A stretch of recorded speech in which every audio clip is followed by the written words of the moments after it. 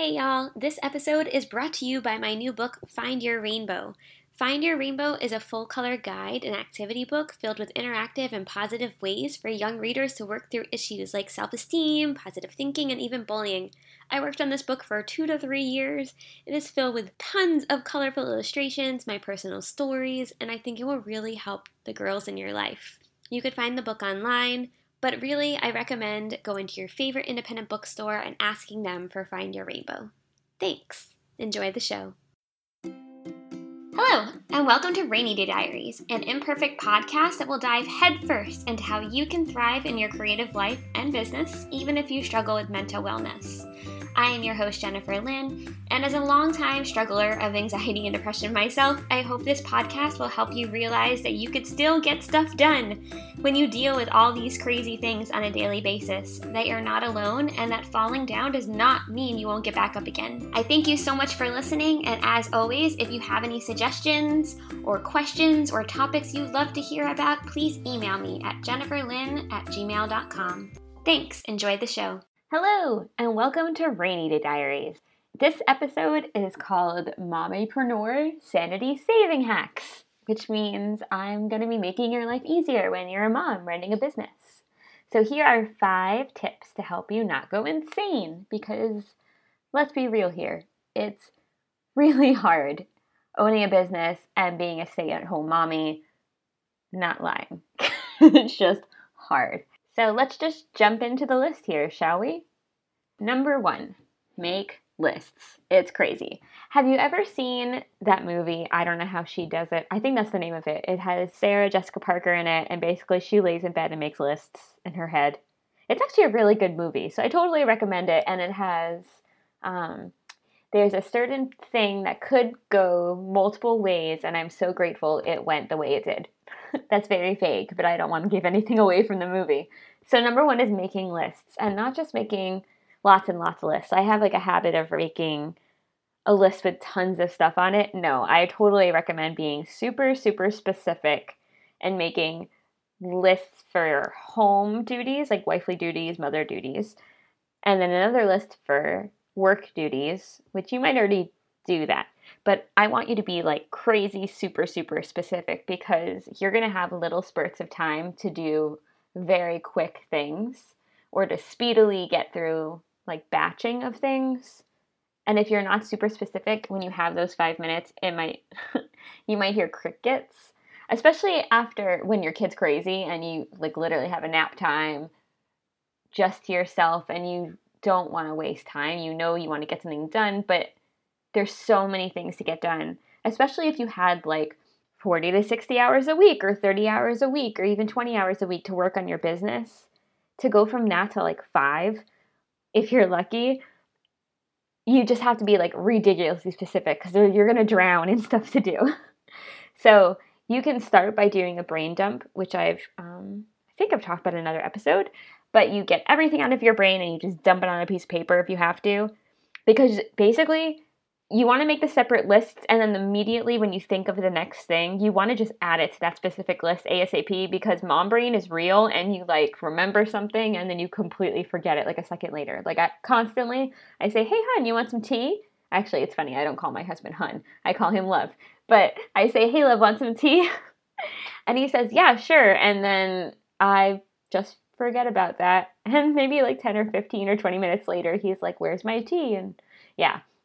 In one ear, out the other, in the brain, and like leaked out the brain. It's insane. I didn't realize how bad of a thing this is. I thought maybe when you become pregnant and you lose your mind, it will come back when you're a mom, but no, it's just gone. And I've asked a bunch of moms when it ever comes back, and they laugh.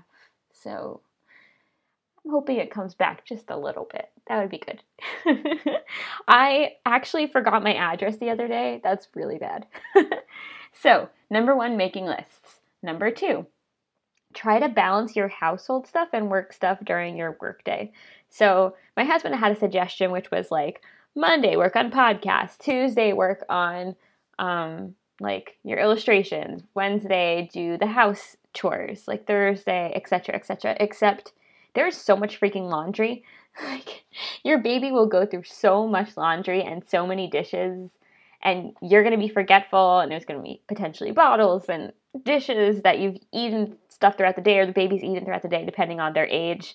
And it's just too hard to designate, like, Tuesday is house cleaning day and Wednesday is like podcast day, because what if on Wednesday on podcast day I don't feel like podcasting, or there's something else in my brain? I don't know. Maybe this would work for someone else, but I kind of find the way that I can kind of stay sane is I found that I can empty the dishwasher while he was awake, or sometimes I could fold laundry while he was awake. And every blue moon, I can put him in the play area now that he's a little bit older. He's 9 months now. And I can, like, play with him and sneak away, maybe do an email or two. But then naps, since he's still napping consistently, which I know is not everyone's case, especially with an older baby. And by older, I mean 9 months. But he still naps multiple times a day, so the naps are my time. And it's not chore time, regardless of if I decide to work or not. Those naps are precious to me. If I end up just needing to check out because he was insane, or if I need to nap that day to keep going and watching him for another like 5 or 7 or 10 hours, sometimes I do that. Often I'll designate like what I need to do that day if I feel like working, or if I have the brain power to work on specific things. And I'll try to batch it. So if I want to contact bookstores, I'll try to contact a lot of bookstores. If I want to contact news people, I try to do a lot of that. If I have to write emails, if I want to clear out my email bin, like something very specific. If I want to like clean off my work desk, I like very specifically only do that. And then when he's awake, I try to do as many chores as possible, especially now that he's eating. I could stick him in our high chair. And if you live in a 1-story house and you move around the house and do lots of stuff like I do, a high chair with wheels is like a godsend. I like kind of drag him through the house when he's in a calm mood, and I give him like some puffs or a cracker or whatever he's eating that day, peas, beans, whatnot, and I kind of let him eat. And then when he's calm or playing with a toy or just, playing with his food, I'll sometimes drag him into the office and I'll organize that for a few minutes. So the naps are for me, whether I'm watching TV, if I'm being honest, or watching TV and working, which is often the case, or napping or whatnot. And then I try to do as many chores as possible. Like, I'm not a great housewife, quote unquote. I am not the cleanest person. I'm a gross person. I think I'm more like a guy than like how a woman should be with cleanliness. But I know that's like stereotyping, but I'm not like a normal like cleanliness woman. Anyways, I can bang out a lot of household chores really fast these days, which I never could do before I was a mom. So 1, make lists. 2, try to balance household stuff and work stuff. 3, take advantage of your baby's calm times. So Ollie was a little behind with the independent play now. I know I mentioned this before, but sometimes I can get a whole 10 minutes out of him, and I can get smaller tasks done, like packing an order, or sending an important email, or planning an Instagram post, something small that doesn't take a lot of my brain. Sometimes it's just washing bottles or washing the plates he used, or sometimes it is household stuff. But generally, if he is like independently playing for sometimes up to 10 minutes, I can get small things done, and it's amazing. And then making time during those nap times to do the harder stuff, which sometimes that's even hard. I think I used hard too many times. But number 4 is, let me go back. Sometimes when you're with a baby all day long, sometimes 10 hours a day, sometimes they nap, sometimes they don't, sometimes it's easy, sometimes it's hard, sometimes it's a mixture, which is more normal. But even during those nap times, I often have trouble doing real stuff, like writing real emails, pitches, or writing podcasts, or like doing things that actually take a lot more of my brain than just kind of like banging out a lot of the same thing, especially if I've done it before. Like, I definitely recommend, like, if there's an email you send out all the time, you make a template on it, which if someone doesn't know how to do that, I can explain that in another episode. It's called canned emails, which are amazing and helpful. So once you send something out a bunch of times, you can can it, and you can have an automatic template to then send to another million other people, which is so much easier. So even during nap times, it's sometimes really hard to turn on that part of your brain that works hard to write or be articulate, like a podcast episode or an important email. I totally recommend, especially if you're sending a lot of the same email, to use the canned email template thing. I don't know if you guys know how to do that. I'm hoping you do, but there's something called a canned response, which is basically like a template of a bunch of different emails you send consistently. So when I invite people on the podcast, or like want to send them the information to interview them, or when I'm pitching bookstores or press or whatnot, there's like pre-made templates of the emails that I send out consistently, which is amazing and helpful. But if there's something you have to write from scratch, or a pitch you want to do, or something that you can't necessarily turn on that deep part of your brain that needs to think while you have your baby home with you all day, because some days are really hard. Some days they nap, some days they don't. Some days they're crazy, sometimes they're calm. Generally mine's crazy, but usually most days are in between. So that leads me to number 4. Make time for your work that's harder for you to do. It's hard to get articles written or podcasts recorded when your baby's around all the time. It's hard for me to get my mind to work more than a template email often, and even those are sometimes hard for me. But it's important to me, so I have to do it.